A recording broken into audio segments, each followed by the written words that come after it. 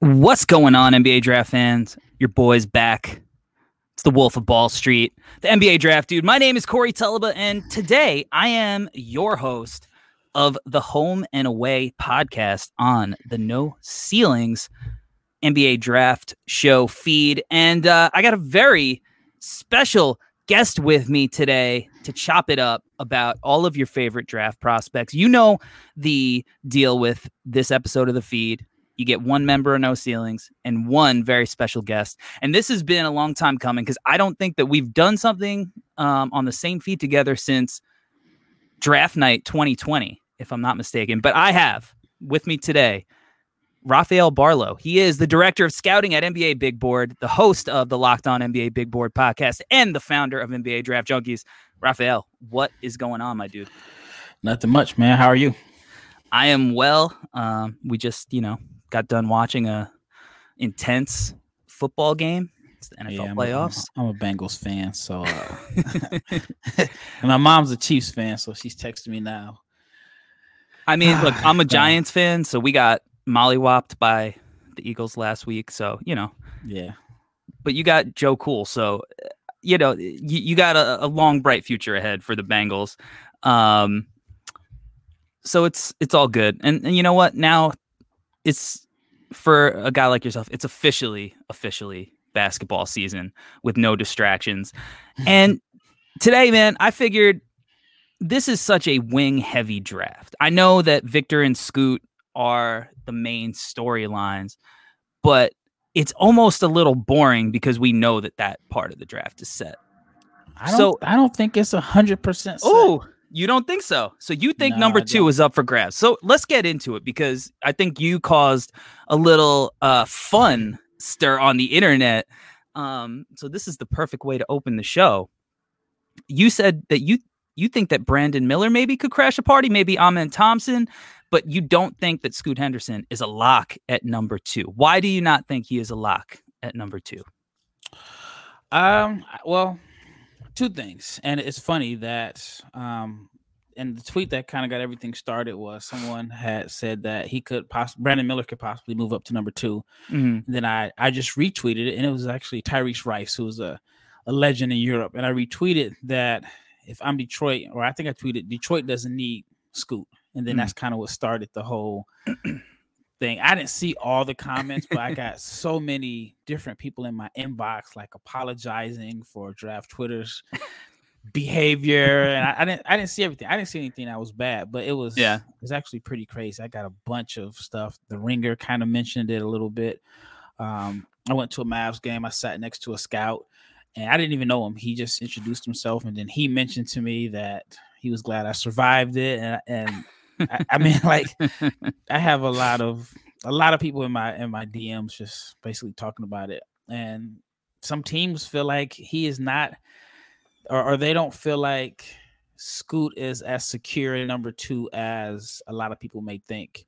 I know. And then just a few days later, the Ringer Draft podcast made a similar statement that I had made that, if you're Detroit and you're number 2, it doesn't make sense. I know consensus says best player available.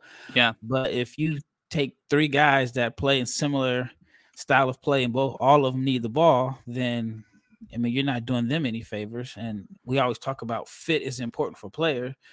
so you got to look at it from that point of view. But no, I don't think that it is 100% secure. I mean, I would say he has a very, very great chance at going number 2.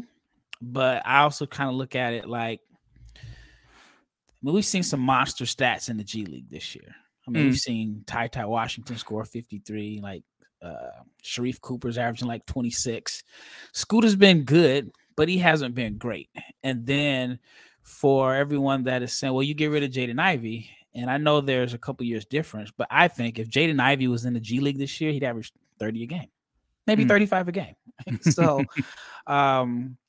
Scoot shooting, I mean, he got off to a good start. It hasn't, I think by the time the season ends, he's probably going to be around 34% from 3, which is not bad. But I don't think it's a lock like everyone says it is. Well, if we know anything about the NBA draft, nothing is really truly a lock. Yeah.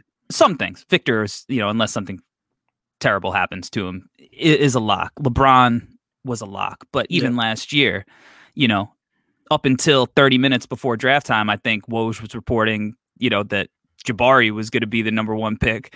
Mm-hmm. And then Paolo ended up being the number one pick. So that's what makes the NBA draft interesting. And look, I think you make a lot of good points. Detroit, I think Cade you're able to put him kind of with anybody because I think he can slide off ball a little bit easier than a guy like Jaden Ivey, but that is a crowded, ball dominant backcourt. I think even Charlotte,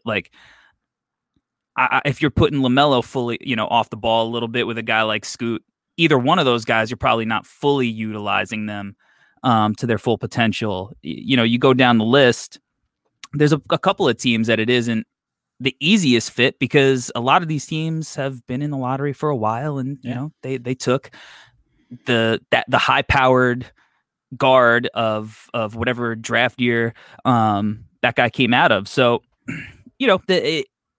I still think that a team is going to be scared to pass on a guy like Scoot, maybe from an optics perspective. But look, man, Brandon Miller, the way that he's shooting and playing, I definitely think that the floor with him is apparent. And in a league that values, we see these guys who are 6'9" and skilled come in and contribute right away in a direction that the league is heading, being switchable and having a defensive impact. I could see why it could be a shock on draft night. I could see it. And, with Brandon Miller, he's a guy I've been high on for forever. I've seen the vision for those exact reasons. So I wouldn't be shocked. Now, do you think that if you were in that position and you were looking at Scoot and some of the other guys, what direction would you personally lean? Well, I guess it just depends on what team I'm in charge of. If you're Detroit, let's stick with Detroit. If I'm in Detroit, I'm taking Brandon Miller. Yeah, I love it. You can throw Cade, Scoot, and Ivy on the floor together, and I'm just defending that group with boxes and elbows if I'm another team. And I do think, in theory, Cade can play off the ball, but the shooting, since he's been in the NBA, it's not been like it was at Oklahoma State. Mm-hmm. And even when I look at Cade's, and I'm a big Cade fan, even when I look at back in high school and all that, the shooting was always the big concern about him. And then he had this outlier year at Oklahoma State where he shot like 40% from three. Mm-hmm. And then it's come back down to the same shooting concerns that he had prior to high school. So, prior to his freshman year. So, I just wonder about the shooting. I still think he's as best as the primary. And I just think Miller is an easier fit. And then I just also believe just because a person is considered the best player available on draft day doesn't mean that they are going to be the best player in a year or two or three or four or five. And so I think that, I like Cade a lot. I like Ivy, even though I don't think those two are the best fit. I mean, you can make a case and say that maybe if Detroit selected Matherin instead of Ivy, that may have been a better fit. But I just think it's just, 3-point guards and what is it? Is it 3 consecutive years? I mean, at some point it doesn't work. Yeah, at some point it doesn't work. And then the guy that you're probably going to end up trading, you kind of hurt his trade value because he's probably struggling because he doesn't fit. Right. So now you're not getting the same fair value. Yeah. And 3 guards with questionable shooting upside, and you drafted Jalen Duren, who looks like your foundational big man who, if he ever shoots it, it will not be for quite a while. So things get murky, and that is the problem with the best player available strategy. It becomes hard, especially when you're not really surrounding your team necessarily with veterans that fit. Now, Detroit did, re-sign Bogdanovich, but, he could be gone in a couple of weeks at the trade deadline for all we know. But that's interesting. And man, what do you think Brandon Miller's ultimate upside is? Because if you're going to take him at number 2, do you see a Paul George kind of player in him? Is he a guy that you think could potentially be a number 1 option? Because I don't know if, Jaden Ivey or Cade have really shown like number 1 option in the playoffs thus far. Definitely flashes of it. You throw a guy like a Brandon Miller in there. Do you think he can get to that level? I mean, if you're taking him that high, you're probably leaning in that direction, right? Yeah, I think so. I think he's a guy that if you watch his college film, it's impressive, right? The shooting, the size, the ball handling. I mean, a lot was made about his finishing at the rim, but if you look at his finishing, if you cut the season in half from it's trending up, played 20 games. Yeah, he's trending up. But if you look at his high school film, you'll see that he has a lot more to his game than he's been able to show. Yes, he does. That, at least I thought that his greatest strength coming into this season was a pull-up shooter. He was able to get to his spots and elevate over guys. Of course, that was high school, and he did have some advantages there. But we haven't really seen him because of Alabama's offense as a pull-up shooter off the dribble, mid-range. I think the finishing is going to be fine once he gets stronger. Yes, he's a little bit older, but physically he still has a long ways to go. I think he's a good athlete. He's just in an unfortunate year where you got the Thompson twins. You got these other guys that are like crazy athletes that make him look average. And I think that, he has some game in like the mid post as far as footwork. I just think once he gets stronger, and I've heard nothing but like great things. Same thing about Scoot. Same thing about Wembanyama. But I've heard nothing but great things about him as a person and work ethic and so on. So I think that he has a high ceiling, and I think that the passing, he's shown some flashes there, but I think he can be a good passer too. So, I think that he can be a Paul George type guy. Yeah, the mid-range game, that pull-up ability, that was why I was so high on him coming into the year. We haven't seen it. And, that's, I think, a normal thing for a lot of these offenses. But, you watch that, the Brad Beal stuff in AAU, I always thought he looked like a better prospect than his teammate on that team, and Nick Smith, just based on NBA trajectory for that reason, because that pull-up ability was tough. And you mentioned the footwork. He had it all over either shoulder. And I think that, you mentioned like the athleticism stuff. I think he's one of these guys who just knows how to play with pace. Yeah. And, and I think sometimes people mistake playing with pace for a lack of athleticism. And I understand like he's not dunking on people's heads all the time and whatnot, but guys like that who can get to their spots, like, they just know how to get to their spots. Yep. And it doesn't necessarily mean that like just because they're playing slow doesn't mean like they are. They think the game in a way that allows them to just get to their spots and in their own way. And conversely, and it's fun, you talk about age and people being worried. The Thompson twins, who are basically the same age, are kind of the inverse, where Amen is like, shot out of a cannon. And I kind of worry a lot about the skill stuff with him. Like, obviously he's super skilled as a ball handler, guy who can get to the rim, put pressure, get paint touches, and as a passer. But, I saw him up close a couple of times, and I'm a little bit worried about the shooting.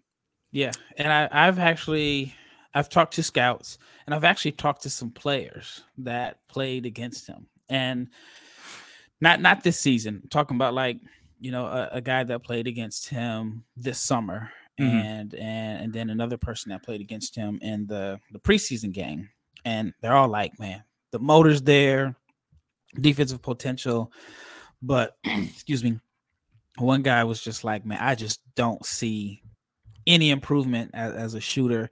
Now, here's the thing. I always try to think of things from the perspective as a general manager, right? Yeah. If I'm a GM and I draft Amen Thompson, whoever, 3, 4, 5, whoever the shooting coach is, hey, blank check. What do you need? Yeah. Chip England? All right, I know he's in OKC. You're making $1 million a year? Okay, I'm going to give you 2. Right, 3. Whatever it is. If I have to pay Chip England, look at Josh Giddey. Like, that was a good knock on Josh Giddey. Yeah.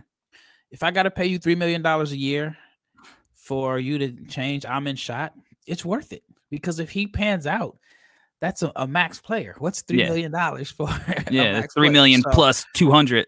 Yeah. So I definitely have to attach the shooting coach, someone that's like well renowned. The guy in New Orleans, he slips my mind, who got a lot of credit for Fred Vinson. I think that's his name. Yeah. So that's what I'm going to do. I'm attaching whoever it is to him. But there's some concerns. I mean, I've talked to some scouts and they like overtime, but they feel like the league is professional. They like what they're doing, and one scout's exact quote was, "But once the game starts and they roll the ball out, it's AAU basketball." Yeah. And that is like a concern that it may take, it may take some time, which, of course he's a rookie, but it may take some time to adjust to like playing a different level of basketball. I actually have the same exact feeling when I went to the pro day and I saw how professional, the training was, the facilities. I was thoroughly impressed. Yeah. I think that the individual training, the coaching that they're getting is really great. But then again, you put the ball, you tip off and it's just like a dunk contest at times. And it's just not going to be like that. So can I add it? And that's what that's what overtime is going to have to sell to continue to be a threat, right? You want it to be fun, you want it to be exciting and all of that. And so I think that, and it's still very early in their process, only year 2, but I think like if you want it to be cool and exciting for, the 16 and under crowd, then they want to see the up and down play, the dunks and all that. But then I just think it's going to lead to more questions about the prospects and the overall style of play, how it translates to the NBA. So they have a lot riding on the Thompson twins, as far as, in my opinion, as far as like the next generation of guys in overtime. Yeah, you know what's funny? It's like I almost and I had a conversation with one of them, with one of the people that worked there when I was there, and I was like, I love it. Like it almost feels like, an academy right now, because you got all these young guys coming in that are so talented, and they're like, no, we're a league. And I was like, all right, like yeah, like, and they have like the prime deal, and they have more teams. Which is great. And the league obviously is like doing well. And I think it's going to continue to expand. But it had that feel. And to me, that was a positive. Because for these young guys, I actually think it's great. Like they get to play against guys like the Thompson twins early and that talent and get this kind of coaching. Whereas the Thompson twins came in before, the NIL stuff popped off. And when these kids can now do stuff with that and then go to college after they've been a part of the overtime program, that's where I think the league is really going to thrive, and why I think they probably are going to continue to get that kind of talent, because it is a good platform for them to build their brands before they get to a certain point. If they can go then jump to, one of these blue blood schools and really capitalize on it even further.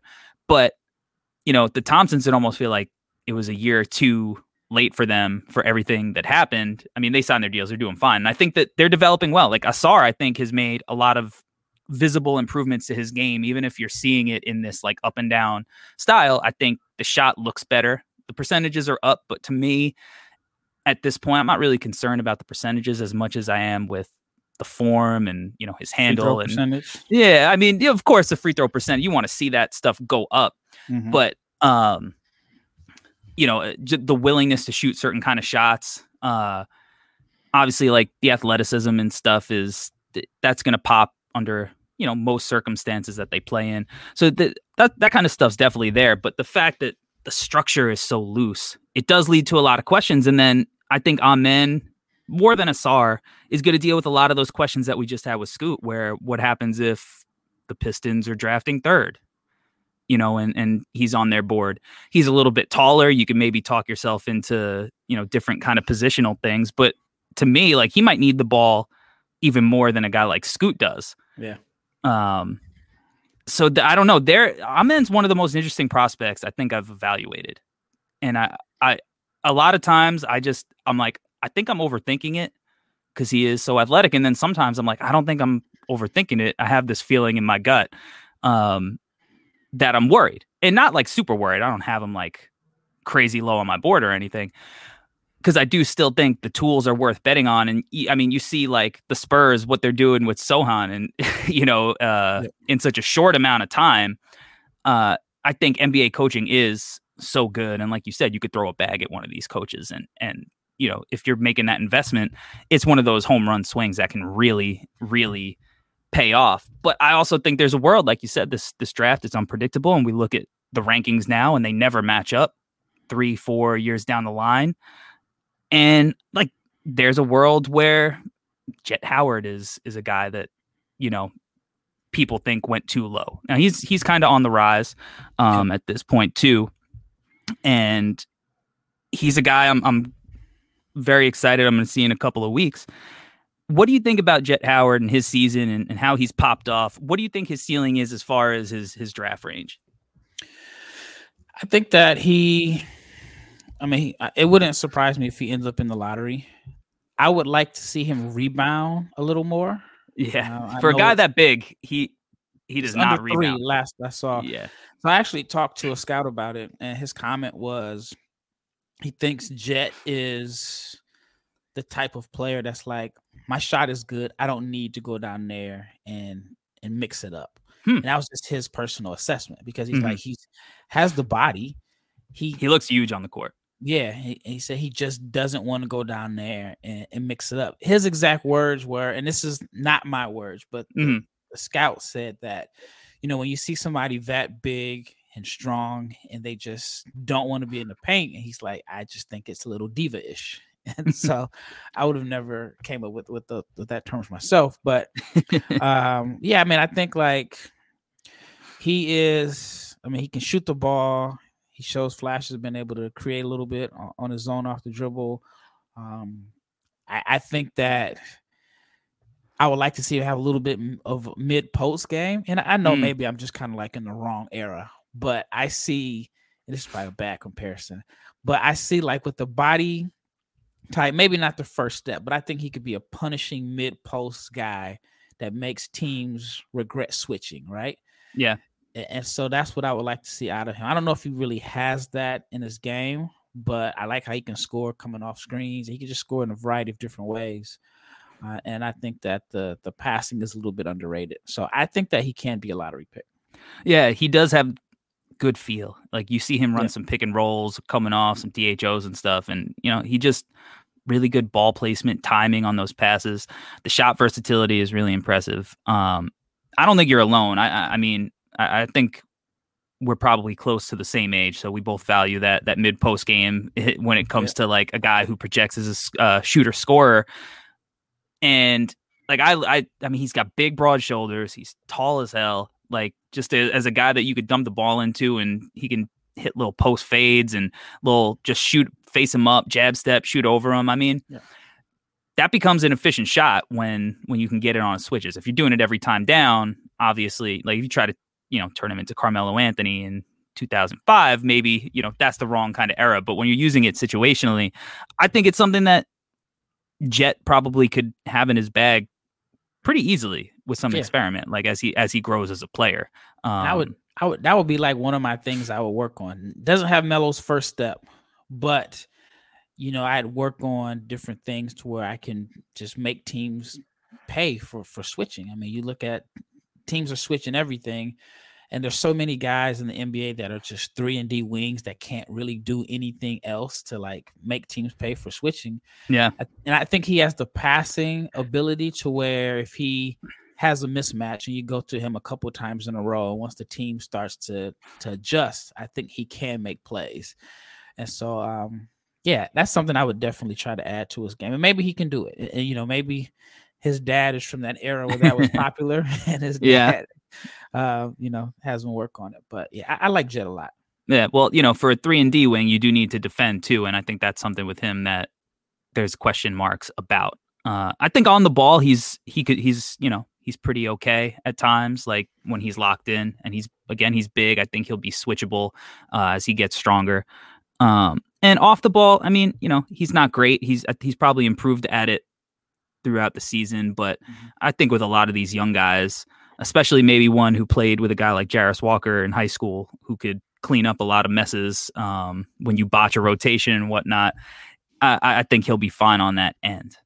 Yeah. And so, I mean, I think that is a pretty good segue to talk about Jarris Walker, who I guess you can include in this wing conversation. What do you think about Jarris's game? He's had some big games lately, scoring wise. He's one of these gadgety, do-it-all forwards that I think the NBA falls in love with.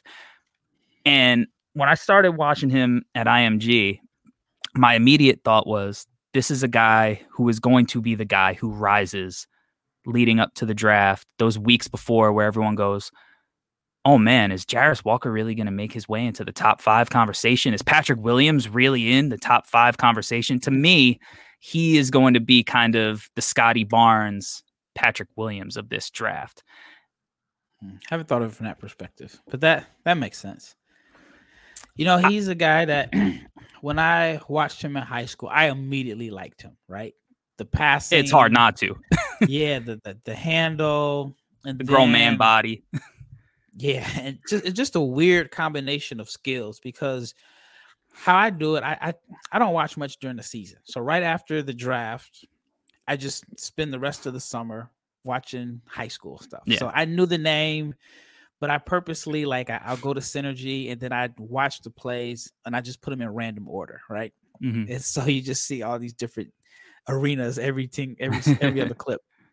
But immediately I just saw like the body and I'm thinking, okay, this guy's a bruiser. And then I see the handle and then I see the passing and then I see the upside. And it's like, I really like this guy. I think he's going to be really, really good. And then at the beginning of the season, it looked like he settled into this role player role. And I actually watched him live. And the game I saw live, I just wasn't impressed. It was probably one of his worst games of the season. I think it was against St. Mary's. And he looked like he was struggling between trying to play this complementary role, but then at the same time trying to get his stuff off. Mm-hmm. And now he's settled into his role and he's a lot more comfortable and he's doing the stuff that he did in high school. You're seeing him attack off the dribble. I've seen a little bit of the flashing passes. I still feel like I saw more of it in high school. Yeah. But I think it's going to be more I think he had more freedom for that in high school than he does now. And one of the things that, and I had mentioned it in an article I wrote, it was, so 2 summers ago, I was in Miami and I was at this gym. Bam Adebayo walks in, right? And I'm a Blazers fan. And I go up to Bam and I just say, hey, man, I'm a Blazers fan. Can you please tell me why the Blazers selected Zach Collins over you? And I said, everything that the Blazers need, from athleticism to defense to another playmaker, I said, you fill all of those needs. Why? What made him think Zach Collins is better than you? So I kind of told him what I did. He says, well, look, whenever you're evaluating a prospect, watch their high school film. Since their high school film is going to tell you what they can do. In college, the college coach is all about trying to win games. He's not really giving guys freedom. Right? It's like high school will tell you what they can do. College will tell you the role that they can play.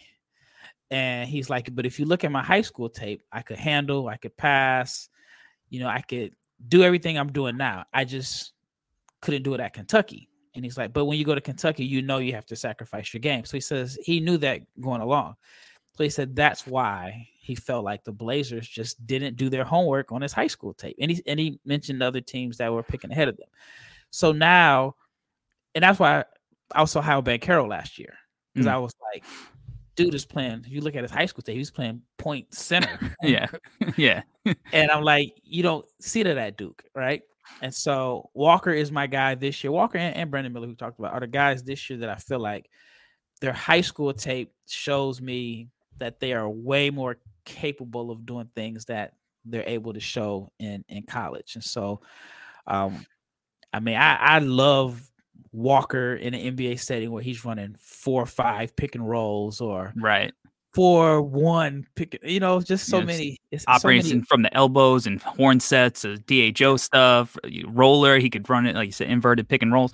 It's funny that you mentioned Bam, because I kind of think that and I'm not saying like if you add them up together, he's going to be better than these guys, but he's almost like if you took Bam and like Patrick Williams and kind of molded them into one player. Because I think defensively, he's going to be able to guard up a little bit more than a guy like Patrick Williams, but he's also a little bit more wingy, even though Bam obviously has shown some tremendous guard skills in the NBA, but he's a little bit more wingy in how he moves. So I've been kind of toying with this kind of like, prospect chemistry between those guys. And I kind of think like, you see Jarris mocked in that late lottery spot in some places. Some places, he's more in like the 7-8 range. But I feel like if he drops to the back of the lottery, he is going to be the guy who you walk into a gym and ask, why did they take Zach Collins over you?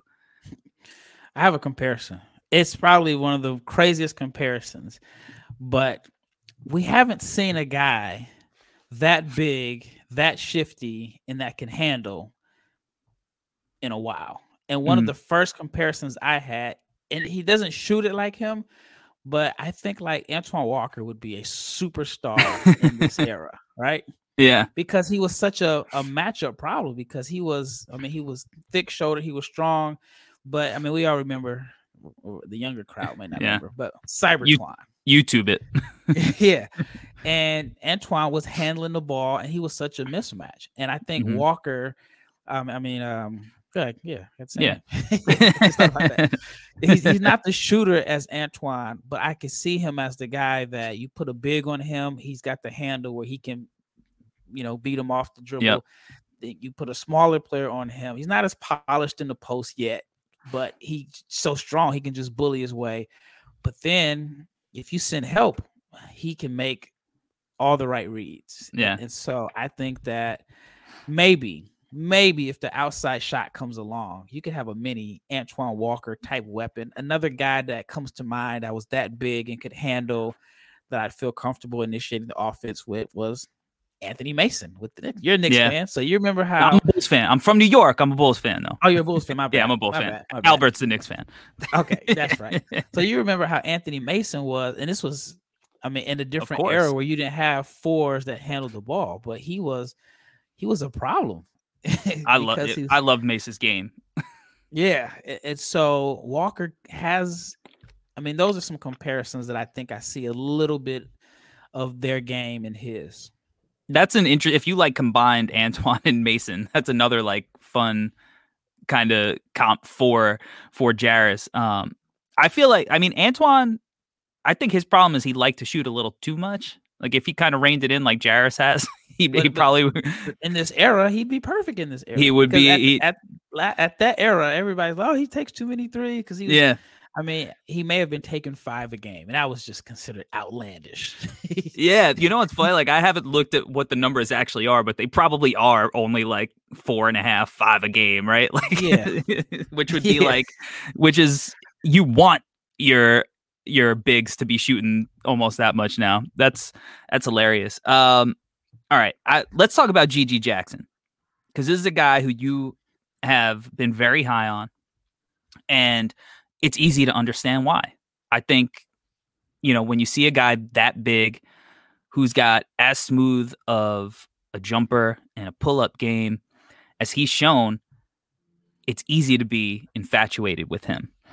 And, I watch him. I was really hesitant to buy into his game coming into the year, because when I watched him in high school, I thought he was one of those guys who had motor issues sometimes. Like the games I watched, I'd be like, he should be grabbing every rebound. He's so much bigger and athletic than these guys. I get it. I see the pull-up stuff. And the stuff that I was worried about, I feel like he does play hard. I feel like he does have a good motor. So all of my concerns going into the year have they kind of evaporated pretty quickly upon watching him. And now it's like the efficiency stuff. And I'm not super concerned because he is playing, basically up, a year. Do you even, being that high, where are you at concern wise with, the efficiency? Do you think that he's going to have people in his ear like you got to get to the rim a little bit more, you can't just settle? Like, do you think he's a situation guy in the NBA where he's got to go to the right team? Or do you think he might, even though he might take a couple of years, he's kind of like, he's going to hit? I think he's going to hit. The way I look at it is, if he stays in his right class, and let's say he has a dominant high school senior season, which I think he would have, he's the number one recruit for next year. Yeah, no doubt. I'm not very impressed with a lot of the guys that I've seen. He's a projected number one pick next year. So as a team, you get the guy that you basically almost like you won the lottery. Even if you get him at 6 or 7, you won the lottery for next year. He may take some time to develop. I mean, just on and off the court. Not saying there's anything immature about him, but again, we're talking about a guy that will be 18 years old, right, and has never left his hometown. So those are like some of the factors that are a little concerning. But I like the skill set. I like how he's changed his game in a sense over the years. Like if you watched him 2-3 years ago, he was like a finisher, a rim runner. Then you started seeing like, okay, he can be a pick and pop guy. And then now you just start seeing like the pull-ups, the footwork. And I think he just has so many tools in his toolbox that if he puts it all together, I think he could be like an amazing weapon and crazy mismatch. I'd like to see him become a better passer. Yeah. But I think that can come over time. I would like to see him go to the right situation, the right fit. There's a few guys that I just want to see go to San Antonio because I think there's so many opportunities to thrive there. I think obviously a point guard position, obviously like the center spot are some positions that they could have open. But I think that I believe that when it's all said and done, he's going to be a top 7 player in this class. So in 5 years, when you do a redraft, you'd be like, okay, he's a top 7 guy. Yeah, I mean, it's not very hard to envision that. The passing is an interesting conversation because, like, I completely get it. Obviously, that has been one of the major weaknesses. He's way more turnover prone than he is likely to make a play. But he's not selfish. Like he'll move off the ball. I think like sometimes he might take some shots that look selfish, but I don't think he's purposely looking guys off. I think he will make an extra pass at times. If he gets double in the post, he'll kick it back out. Like he's not going to force stuff that way. I think he just settles for that jumper sometimes when, maybe if you're looking at the NBA context where you want to play a little bit more 0.5 and you should move off of it to get something better. He hasn't learned that yet. But as somebody who's worked with high school kids and coached high school kids for 10 years now, every time they jump up a level, you notice that for a lot of them, it takes a little bit of time for them to catch up to that speed. Yep. And he's jumping up a level and he's skipping a grade.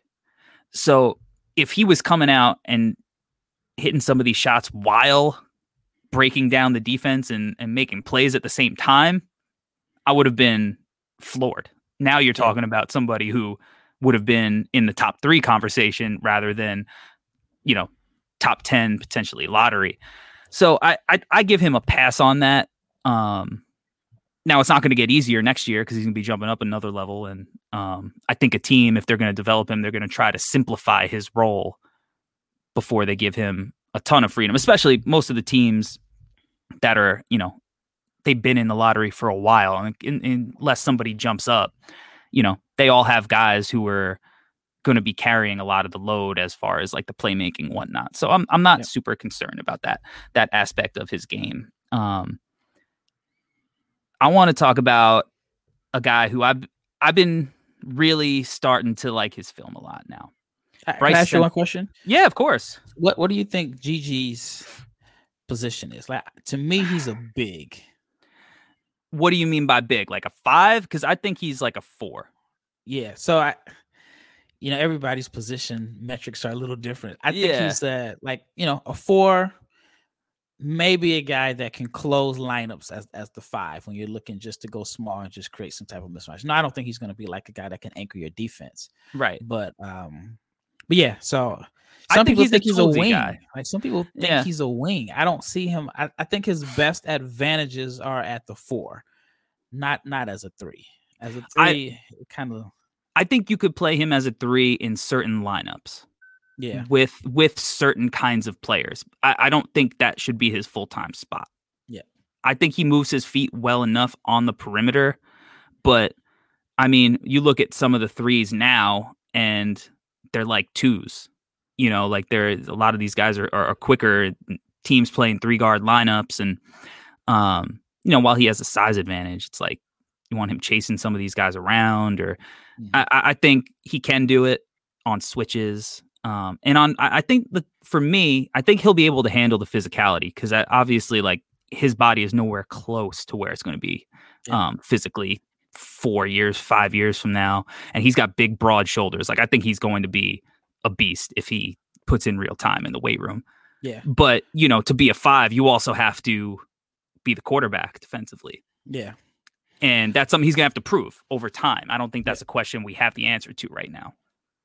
Yeah, and one thing I like about him is when I watched the Eastern Michigan game, there were times where he had Imani Bates switched on him, and he took him to the block.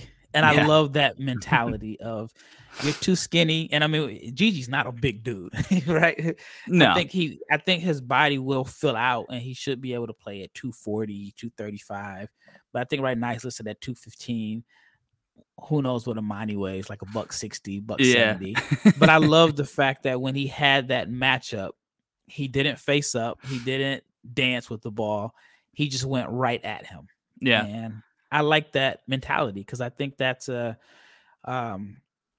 good mentality to have when you know that you have, the ball handling and the footwork and the shot creation to create your own shot. But if you see a mismatch, at least what you think is a mismatch, to just simplify it and just go right to the block. So that was a player or two that really stood out to me about Gigi. Well, that's kind of what we were talking about with Jet. Yep. Right? Like adding that part to his game where you get a guy like Imani on you who you could just bully physically. Yeah. It's can a mentality you thing that I look at. Yeah, and a guy who I love who has that mentality is Bryce Sensabaugh. He'll take you into that post as much as the offense will allow him to. Yeah, bully ball. What do you think? Like, he's also a confusing prospect, and I've really, like, I have him in my top 10 now. Mm-hmm. I think his sustained production at the level he's producing in a good conference is really impressive. I think he's a handful. He's dumb skilled. But with all that said, you do also have to question, is a coach going to let him play that way?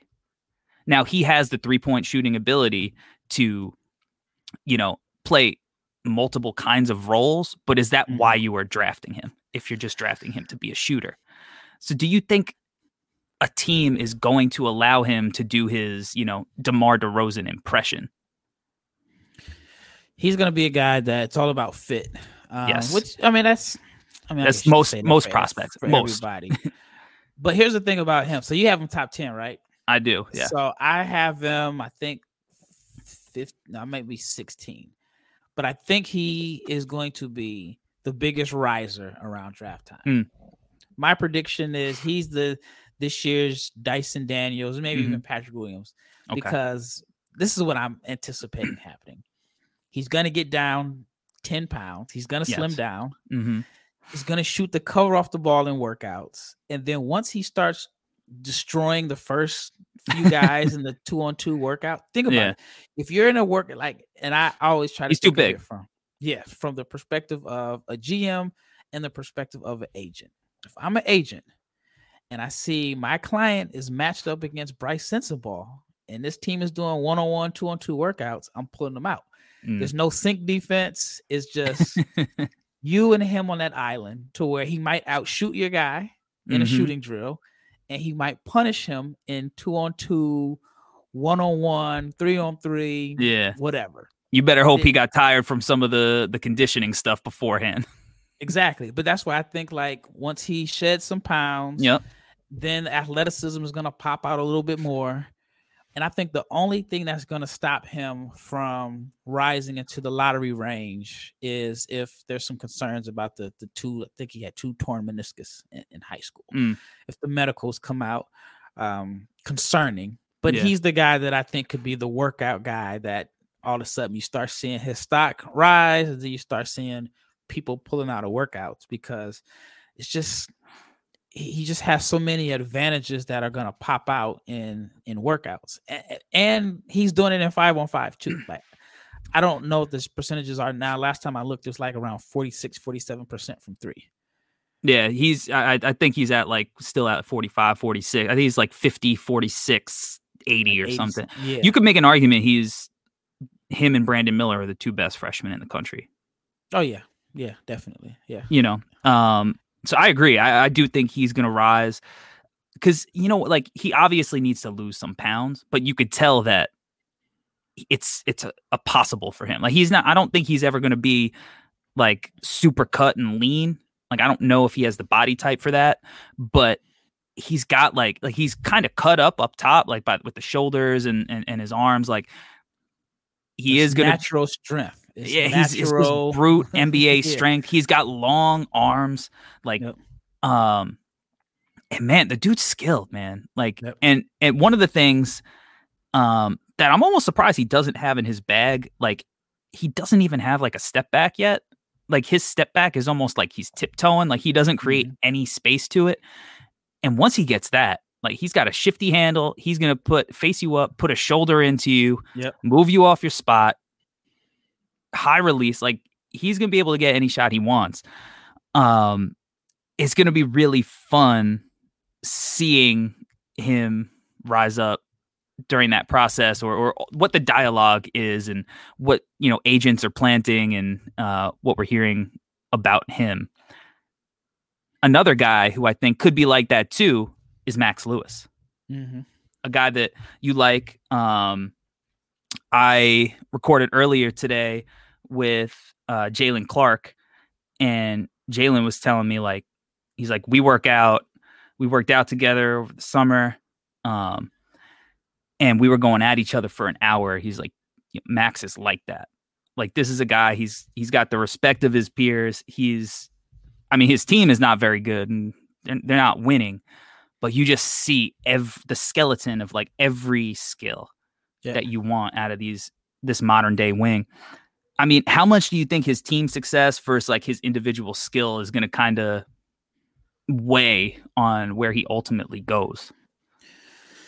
I mean, I have him in the lottery, right? Yeah. And it leads to so many discussions, and I'm sure you've probably got it too. Like, it's almost like when we say, well, you can't hold you can't hold the Thompson or Brandon Miller's age against him. Right. And then the same thing about the Thompson twins. Yeah. So now it's the thing of, you can't hold Imani Bates' team against him, but you still like Max Lewis. But I like Max Lewis, and you guys are the ones that put it out there that he prefers Max instead of Maxwell. Yes. No, he can shoot. He's athletic. I liked him last year. I thought last year he was really good in the games that he played. I thought his shot selection was just awful. Like, I thought he was just out there hooping. Right. And well, from that lack of experience that he had. Yeah. And sometimes hooping is good. Like, and I have this theory, right? I love hoopers.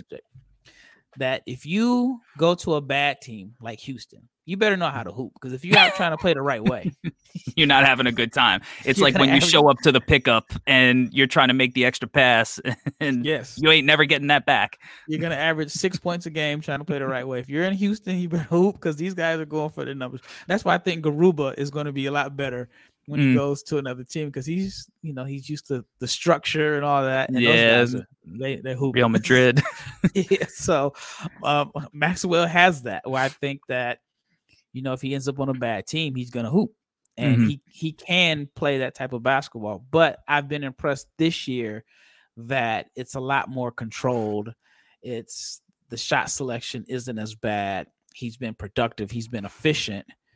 And he's a guy that I try to look at and say, all right, if he wasn't at Pepperdine, if he were at Kansas, if he were at Kentucky, or if he had the hype that some of these other freshmen have, would we have him as a lottery pick? And my answer to that is yeah.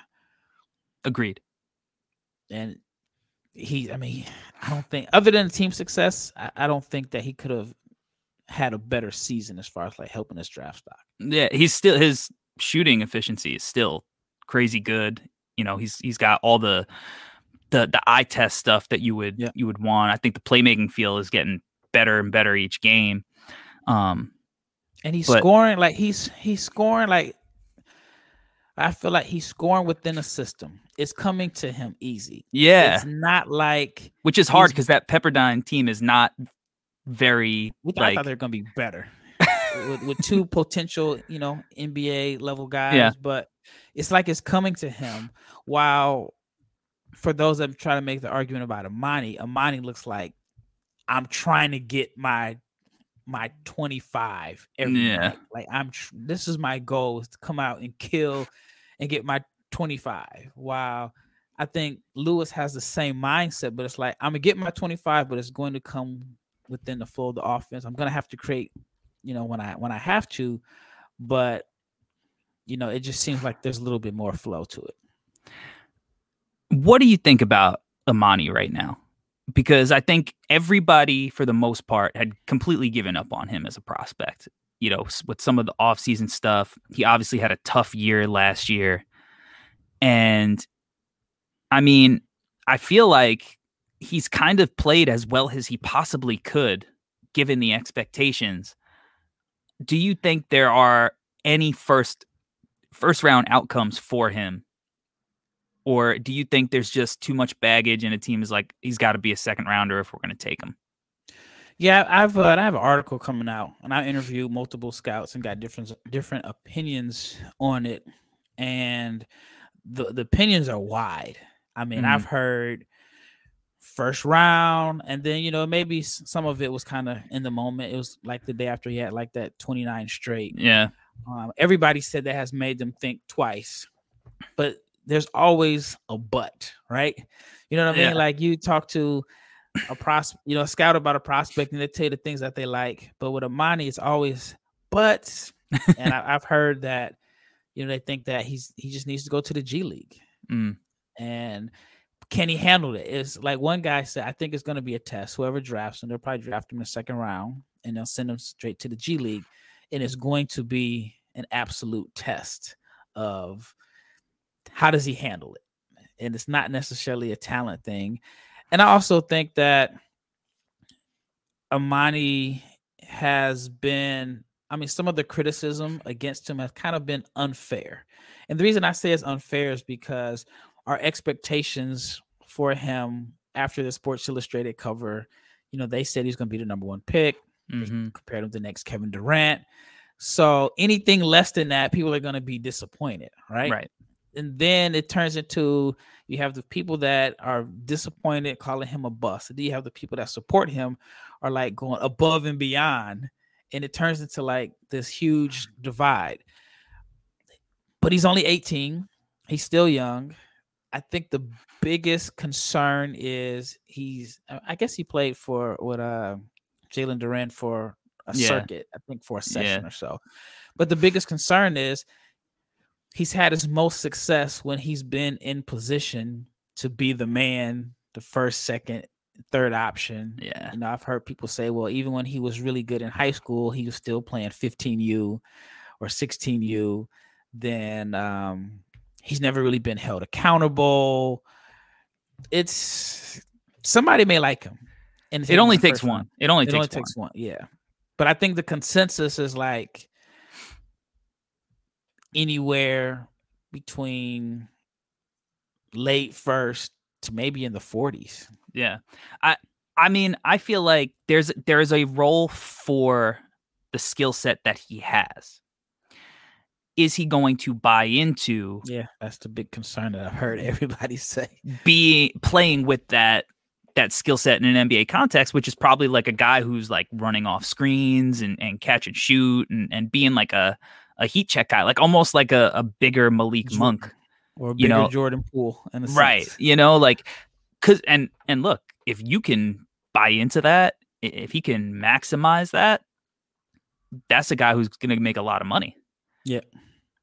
But that's the concern is he going, does the mindset say I'm the number one option? Because, if you're late first round, second round, you have to come in and fill a role, a specific role, and you're not going to have a lot of freedom to do stuff outside of that role. And even like a Jordan Poole, who a lot of people were, I mean, he still ended up going first round, was like 28th pick or something like that. Yeah.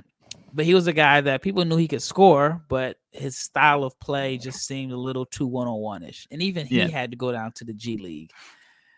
But I think Jordan Poole's irrational confidence is what makes him $100 million player, because he was like, yeah, I know you guys want me to play this role, but I'm Jordan. This is who I am. And when I get in, I'm still going to be me. Because, I think if the wrong team would have tried to turn him into a point guard. Yeah.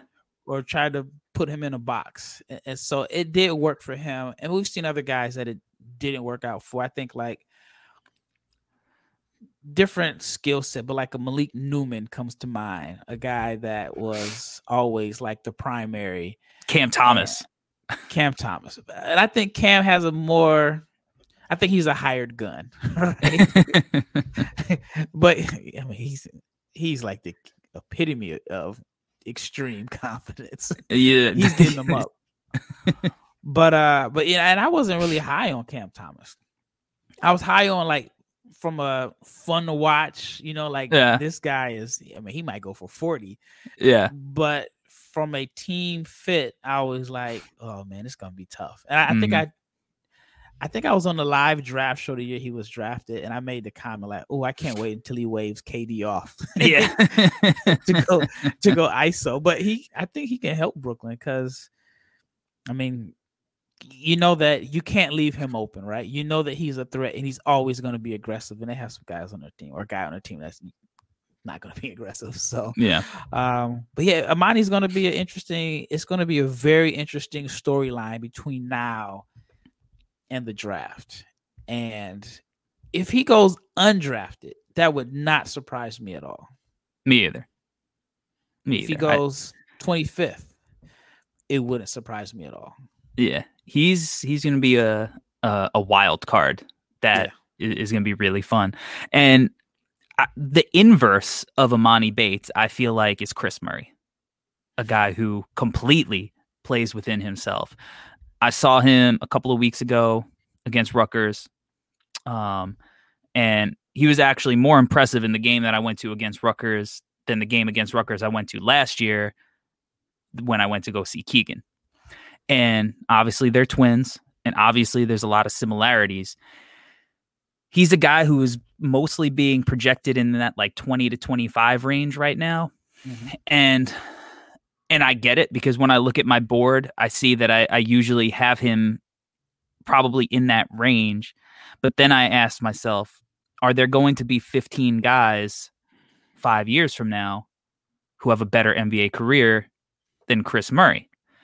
Right. So for me, I ask myself, is the 1 year difference between him and Keegan a 20 spot difference as far as, because I mean the numbers are similar. Yeah, very similar. Like, I mean, I think he just had another huge game, like filling up the stat sheet. He's a good shooter, great demeanor. You know what you're getting out of him. So it's like, why can't he go in the lottery? I guess is what I'm thinking. If Keegan's a top 5 guy, why can't Chris Murray be drafted at 14? And I think once you think of it in like different contexts, I think there's a chance he could, right? So let's say it's a team that just misses the playoffs, right? And they're picking like 15th or whatever. Right. And you look at him and say, all right, yes, he's a little older, not the sexiest prospect, may not have the highest ceiling, but he can come in and contribute right away. And we're going to get some really good years out of him while he's on a rookie deal. It's like he starts like his prime. Like he'll be at the beginning of his prime while he's making $3-4 million a year. So your value for getting someone that good and that productive on a rookie deal, you're going to get a really good bang for your buck. You're not going to spend the first couple years developing him. I think he can come in and contribute right away. And I think I had him going to the Lakers on my mock, which I still had him, going pretty, I guess, late first round. Well, I don't know. The way the Western Conference is right now, everything shakes up crazy.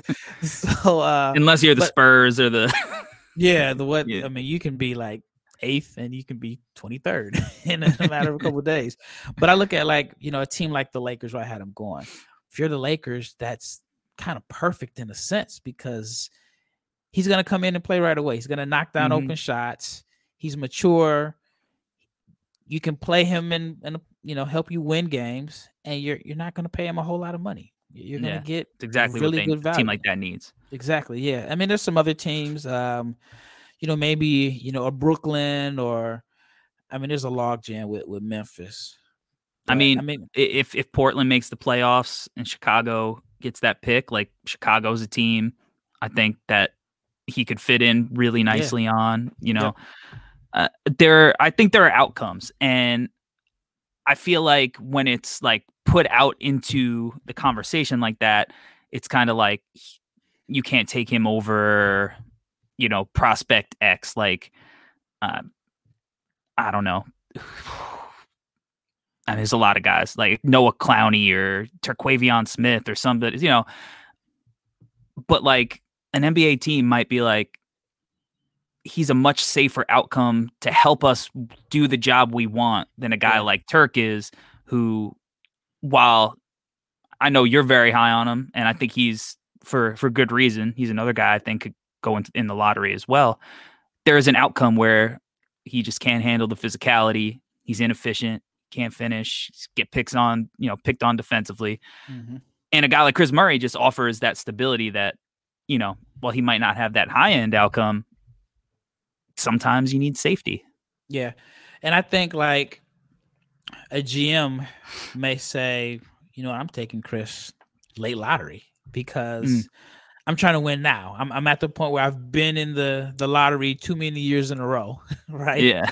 So I need a playoff appearance for an extension. Yeah. And it's a question that I asked before, and I never thought of it until someone had mentioned it to me. An NBA person mentioned it to me, and they were like, if you're a GM, and they were like, sometimes you have to think about best player available, which may be 2 to 3 years down the line. I may not even be there.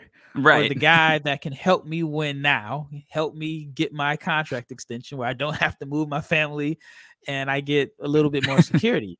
And that's the situation that sometimes a GM is faced with. And I mean, I'm not knowing off the top of my head, speaking about anybody in particular, but I do think there's been a bunch of teams that have been in the lottery too many years in a row.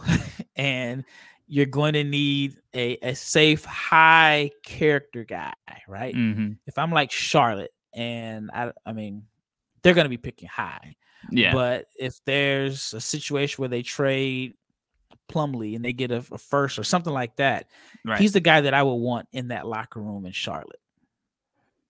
High character guy, knows his role, and he's a safety valve for Melo. So, but yeah, I mean, he's a guy that I think that the draft world, we could be undervaluing him, while a GM could say this guy can come in right away and play.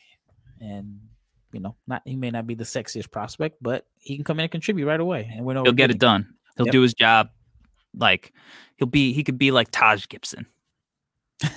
Like a modern day Taj Gibson, just come into work, hard hat, lunch pail, all of that. The last guy before I get you out of here, and I'll finish. We got to finish with an international guy because you are the international guru. Is a name that I've heard is starting to heat up a little bit behind the scenes, and I think can potentially heat up as we get closer to the draft, similarly to how Ousmane Dieng did last year, and that's Rayon Rupert. Okay. Yeah, so he's the intrigue is the defense. It's like 7'2", 7'3" wingspan, 6'6". He missed some time with a broken wrist. And I actually haven't met him, but I'm good friends with his agent. So he shares the same agent as Wembanyama. And we talked about him. I went to Africa with Buna Njai a few weeks back, and we talked about him. And first thing he's like is, where do you have Ryan on your board? Where's he on your board? And I do think that he could also be like a riser, just because, I mean, the 7'3" wingspan is intriguing, and he's shown enough offensive flashes where you think like, okay, he can at the minimum be a 3-and-D guy, but he's shown some ability to make plays out of pick and roll. But yeah, he's somebody that I have in the first round. I have going, I want to say either 19th or 20th. When I did my mock, the Knicks had back-to-back picks at 19 and 20. And I had him going to the Knicks with one of those picks. But yeah, if he shoots the ball well in workouts, I think he's somebody that could definitely be on the rise also. I feel like he's actually like the perfect guy for the Knicks right now. Like they need one of these multi-position, modern, versatile kind of guys. The guy that they took a shot on in Cam Reddish, but maybe somebody who they feel like is a little bit more likely to pan out and that they actually would feel invested in. Yeah, I love his raw tools. And I think eye test wise, I think his shot is pretty fluid. It's something isn't like a long release. Do you feel like it's kind of maybe it's just his arms are so long it looks a little different? I mean, I don't get super concerned about like speed necessarily. I'd rather the function and the form be there. And I think the speed of a release is something that is easier to work on than if you have really bad footwork or you have a wonky upper follow through or something. But yeah, I mean, if he was shooting it effortlessly with a 7'2" wingspan and that defense, like this is a guy who, you're talking about as a top 10 guy. But if he shows in workouts that release is a little bit quicker, and obviously, that'll be a point of emphasis once his season is over, he's going to be an intriguing guy because, man, that wingspan, he obviously is going to have to get thicker and put on weight. And I think that'll be a process. I don't think like Sensabaugh, who could just, diet and get in the gym and lose weight leading up. I don't know how much weight he could really put on as a young guy, but I think that'll be something that happens over time. But yeah, he's got really intriguing skills, and there's a lot of teams in this draft that have multiple picks. Yeah. And he's the kind of guy, I think, if you have multiple picks, like he's one of those upside plays where even if he's a little bit of a mystery, you could take a Jalen Williams and a Ousmane Dieng and feel safe about Jalen. And all right, well, Ousmane can develop at his own pace. Yeah. What's going to be interesting with him is he missed so much time with the wrist injury. And I mean, I've been to Australia. That's not a trip around the corner. Like you really have to plan for that trip. And so I wonder how many teams have actually had the opportunity to scout him live. Right. Yeah. And I mean, he'll be in Dallas this summer working out, so I'll get a chance to watch him up close and probably do some video stuff on him there. But yeah, I just wonder like how many teams are they, kind of changing up their schedules to go watch him live, because again, that's a very long trip to watch for one game. And I mean, I went to watch LaMelo and RJ play, so that was 2019. I went from Beijing, and it was so far that I might as well have came home to Dallas and grabbed the coat and then went back. So that Australia trip, you'd have to plan it to where you're there maybe to catch 2, maybe 3 games to kind of get your time. And I don't know how much time is left in their season. I don't think they have a really long season, but like I said, I just wonder like how many teams are actually going to get a chance to scout him live. I can't imagine all 30 teams are going to say that we saw him live. No, unless you want to throw in a little vacation at the same time while you're there to make it worth your while, hit the beaches and whatnot. But yeah, he seems like a guy who's going to be a tape and workout guy. Now it's interesting. You're a Dallas guy. what is it about Dallas? Because it seems like such a random place for all of these NBA players to work out together. What is it about the Dallas scene that seems to be like, I guess, like growing in popularity to kind of train there? Yeah, you have Tyler Relf and Tim Martin, two really good trainers who is funny because when I first started my basketball journey, they were starting theirs too. So we all kind of came up around the same time, and two totally different styles, but they have so many players. And then you just look at the talent in Dallas. Like last year, there were 5 McDonald's All-Americans, and the high school players work out with the pros. And so, between those guys, like the ComSport guys, so which is Boone and Enjai's guys, they work out with those two guys. So Victor's been working out with Tim Martin for the past few years. Last year's quite a few guys that kind of trained in the area. It's a big enough city to where, like if you're trying to pull a prospect away from his comfort zone, he can still be in a big city. It's away from like Vegas, and most guys are in LA, Miami. But it's like I said, it's centrally located, and it's not as expensive as those cities. So it is becoming a hotbed. But then there's just so many local guys. I mean, from Tyrese Maxey to Cade Cunningham, Julius Randle, just from this year's draft, Keontae George, Anthony Black, Jordan Walsh, Cason Wallace, all those guys, grew up playing with each other. So I think this summer is even going to be crazier as far as just guys working out in Dallas. Man, I can't get into a conversation about Keontae George right now. I would have too many glowing things to say. And we've been going for over an hour, and I don't want to keep you any longer. But man, it's been too long since we've gotten a chance to do this. So I appreciate you coming on the show. And you are one of the hardest workers in this space. So, everybody at the No Ceilings crew respects what you do, and we love your work. So again, appreciate you taking the time. Plug, all the things that you got going on. Yeah, first of all, I want to give you guys a shout out for what you guys have done. Like, you guys have taken this, you guys have taken this draft space by storm. And I know I used to joke around, say, man, you guys are an army, but you guys are literally like Walmart. You're just gobbling up all the best talent and putting together your own collective. And it's a different, it's definitely a different vibe that you guys have going as far as like the creativity. Yeah. We like to I have like fun. the home and away. So many different perspectives, which is, it's dope that you guys have a team. And I wouldn't be surprised seeing like each person kind of getting plucked away from different NBA by different NBA teams. What's crazy is one day I was in the car, and I guess I can tell the story now. So I was in the car with Ryan Rollins' agent, and and it was one of your episodes, and we're just listening to it. It's I think we're on our way to watch Ryan work out. But no, I mean, you guys are doing great work. Keep it up. I get the notifications every day in my inbox. I read them, and it's definitely made me step my game up because I'm like, these guys are working.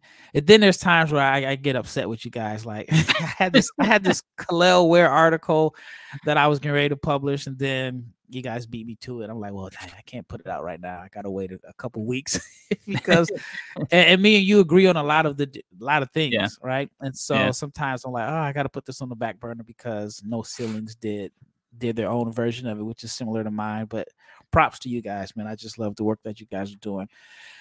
And then as far as me, I'm on Locked On NBA Big Board podcast 5 days a week. And it's a lot of podcasting 5 days a week. Got to record after this. And then I have the NBA Big Board newsletter. It's on the paywall. And but yeah, I try to get 2 or 3 articles a week. And it's a combination of, what Chad Ford had. He always used Intel. I don't think Chad really used a lot of his own scouting reports, but he was more of a reporter during the later stages of his career. And so I try to combine what made Chad's newsletter successful, but then adding my own spill to it and my own opinions and film studies. But yeah, so you get a lot of different quotes from NBA scouts and personnel, and then I mix in, how I feel about it. But yeah, that's where you can find me at NBABigBoard.com and the NBA Big Board podcast. Make sure you go subscribe to all of the above and follow Rafael on all the social platforms as well, because got one of my favorite perspectives. You're never afraid to cave into what the consensus is, and that's important in this space where groupthink is just, it runs rampant. And I think a lot of times those narratives shape certain things, and I think that it's important for people to go against the grain and not do it to go against the grain. When you say something, you mean it. You're not just, it's not a first take, undisputed hot take thing just for clicks. So make sure you go read and subscribe to all of Rafael's stuff. And again, man, I appreciate you doing this, and we got to do it again soon. But tomorrow you will have a Deep Dives podcast episode with Nick on the No Ceilings feed. So make sure you tune into that. And until next time, we're out. Peace.